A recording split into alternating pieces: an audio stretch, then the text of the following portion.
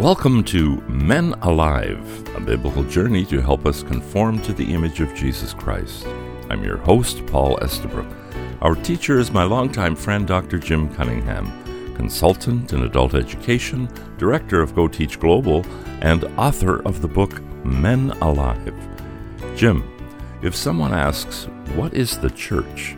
How would you answer? This may sound unusual, but I would start with an illustration from fishing. Let's think about what is fishing. Some may immediately think of fishing pole and a hook. While helpful, these two items are not always necessary. Whatever is necessary every time in order to have fishing would be considered the essence. The essence of fishing is the minimum essentials required to achieve fishing. We need a person to do the fishing and a fish. With no fisherman, there are only fish in the water. And with no fish, there is no fishing, only a person spending time by the water. Essence never changes. The function of fishing is its purpose, or why do we fish? To catch fish. This is the same function every time, whether the person is fishing for pleasure, for employment, or to escape other responsibilities. The function fulfills the purpose of the essence. Function never changes.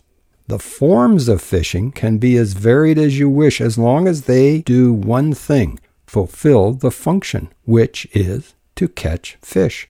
Different countries permit different items and different methods to catch fish. Some use fish hooks, spears, nets, birds, rifles, dynamite, catch them with your hands. We're not concerned about the laws for the moment, only the principles. The forms fulfill the function and meet the essence. Form, unlike essence and function, can change. We can apply the same principles to the essence, function, and form of the church. The essence of a church is the minimum essentials needed to have a church. Committed believers gathered in the name of Jesus Christ. The function of a church is fivefold. To evangelize, Matthew 28. To disciple or train those who are evangelized, Matthew 28:20. To minister to or serve people showing God's love, Matthew 22. To fellowship together, Ephesians 2. And to worship together, Matthew 4. The forms of a church are as varied as you wish. You can meet in a building, in a field, in a home, meet on a Sunday, a Saturday, or a Monday afternoon. We are not concerned about traditions at the moment, only principle. Does the form fulfill the function and meet the essence? To understand what is a church, we must also be able to clearly distinguish the essence, function, and form of the church. Essence and function never change, but the resulting forms can and often must change. Jim, you and I have taught this concept in many countries. What do Christians agree is included in the essence of a church? Christians agree there is one body of Christ worldwide. Jesus said, I will build my church, and the gates of hell shall not overcome it. So there is a universal body of Christ called the church. For this moment, we are identifying what is the never-changing requirements to have a local body of believers that we will call a church. First, a local church requires individuals who trust in Jesus Christ as their Lord and Savior. When they do, the result is the new birth. Unless one is born again, he cannot see the kingdom of God. If you look in John 3:1-17 and 2 Corinthians 5:17, you'll see the scriptures to support this. By prayer, you can then enter into God's holy presence. From our travels in many countries where public worship is forbidden, we've met leaders of small house churches of just 2 or more Christians. One person would not be considered a church, since a church is made up of living stones and is a body with members, 1 Peter 2:5 and 1 Corinthians 12. So the 2 or 3 gathered together in the name of Christ in Matthew 18:20 need to have a commitment to Christ and to one another. God draws certain believers together in a special relationship that the Bible calls being built together, Ephesians 2:22. Christ himself brings Christians together in this relationship and directs them to care for each other, 1 Corinthians 12:25-26. A church such as this is the work of God and is not merely a human organization. As we consider this teaching on the essence of the church, we can see many misunderstandings about what is a church. It is not a building. It is not a human organization. It is not headed by a human being, and it does not require a particular group of ordained persons or clergy.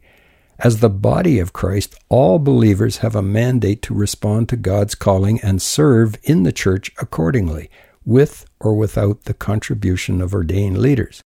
So Paul, as my longtime teaching partner, what is the function or the purpose of a church? Jesus Christ ordained 5 functions for his church to accomplish in our work for him.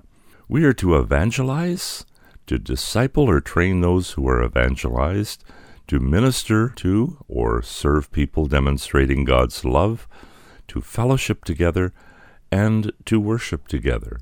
In the Bible, there is not a priority order for these 5 purposes. They are all equally important in every culture, every country, worldwide. Agreed. Whether it's a body of believers of 5 or 5,000, the 5 functions remain the same in every culture, every country, worldwide. Let's start with evangelism. Once we know Christ as Lord and Savior, we want to share our wonderful experience with those we love. Sometimes we find it hard or embarrassing to share the gospel with our relatives and friends. But since we believe that all who are without Christ will suffer for eternity separated from God, and because we love them, we must tell them. No matter how oppressive the culture or the political situation, we must tell them. You are listening to Men Alive with Dr. Jim Cunningham from Go Teach Global. This week we are offering a free PDF of our booklet, The Victorious Church and Family. For your copy, email menaliveuntogod@gmail.com. That's menaliveuntogod@gmail.com. What are the other 4 functions of the church, Jim? Discipleship. Once a person comes to know Christ, we are responsible to make sure that person grows in the Lord. Many Christians expect that a new convert will learn from the regular preaching services, so they take no additional responsibility. In some cultures, if a person saves someone's life, that person becomes responsible for the one saved. This is a good concept for the Christian. When formal training centers are closed by the authorities, it is especially imperative that local churches take seriously their responsibilities to teach. 2 Timothy 2:2. This teaching may have to be done on a one-to-one basis when a mature Christian and a young Christian can get together. The Bible gives many examples of leaders trained in this way. Besides the clear example of Christ's teaching his disciples, Barnabas taught Mark in Acts 12, Priscilla and Aquila helped Apollos in Acts 18, and Paul trained Timothy in Acts 16. Paul gives a detailed approach on how to disciple a young believer. He taught first by example, 1 Corinthians 4:16. Then he lived with his disciples, sharing all that he had with them, Acts 20:34. His relationship with them was not just student-teacher. Rather, he became personally involved with them in ministry, 1 Timothy 1:1 and 2. He gave them responsibilities while they were still in training, and he kept in close contact with them after they became leaders themselves by his letters of 1 and 2 Timothy. Another function is what we call ministry. When we minister or serve, we are showing or demonstrating God's love to others by helping to meet their needs and heal their hurts in the name of Jesus. Each time you reach out in love to others, you are ministering to them. The church's job is for the equipping of the saints for the work of ministry, or as Ephesians 4:12 says, to prepare God's people for works of service. Jesus commanded us to preach the gospel, heal the sick, and cast out demons. See Mark 16:15-18.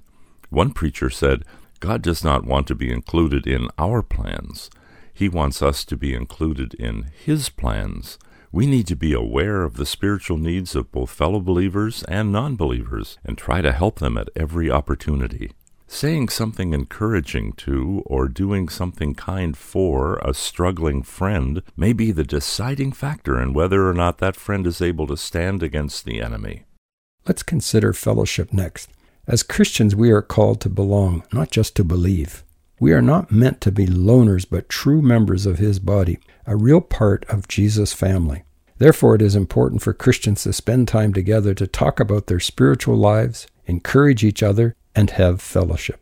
Satan brings all his efforts to bear on Christians to prevent them from fellowshipping together. He realizes that believers need to help and strengthen each other, so he will try to prevent it by trying to cause Christians to be indifferent about meeting together.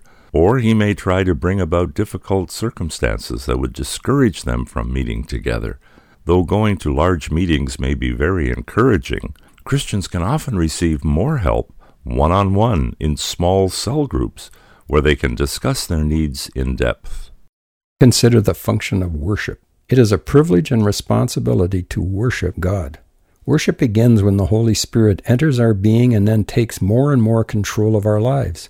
We worship the Lord because of who He is, because of His creation, and because He has redeemed us and continues to be with us.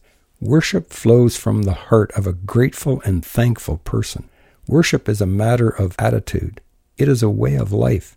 Offer your bodies as living sacrifices, holy and pleasing to God. This is your spiritual act of worship. Romans 12:1. Every believer is to worship the Lord privately as well as whenever possible gather with other believers to worship. Now we look at forms or the practices of a local church. The Bible does not say much about the forms through which the 5 functions of the church may be expressed. The forms most widely used by institutional churches today have drifted far from the simplicity found in the New Testament. The places where churches meet and their activities may vary. Only churches in financially strong, unrestricted societies are able to have big buildings, video cafes, complex programs, social activities, and huge budgets that provide for schools, hospitals, and orphanages. Although the Lord has blessed these activities in many places of the world, we must recognize that they are not essential to the existence of the church. In some countries, they are forbidden by the government. In other countries, the local economic situation makes it impossible. When we commit ourselves to the biblical essence of the spiritual church, carrying out its function in simple forms, we and our fellow believers will be a church that can survive victoriously under any circumstances. Thanks, Jim. There you have it, men. God can use you as a Christian man to build His church. Remember to order today the free PDF booklet, The Victorious Church and Family. Order it at our email address, menaliveuntogod@gmail.com. That's menaliveuntogod@gmail.com. Men Alive is a production of Go Teach Global. For more information, we invite you to visit our website where you can listen to all the Men Alive programs that you might have missed. That's goteachglobal.com. Until next time, I'm your host, Paul Estabrooks, on behalf of Dr. Jim Cunningham, encouraging you to be men alive, conformed to the image of Jesus Christ.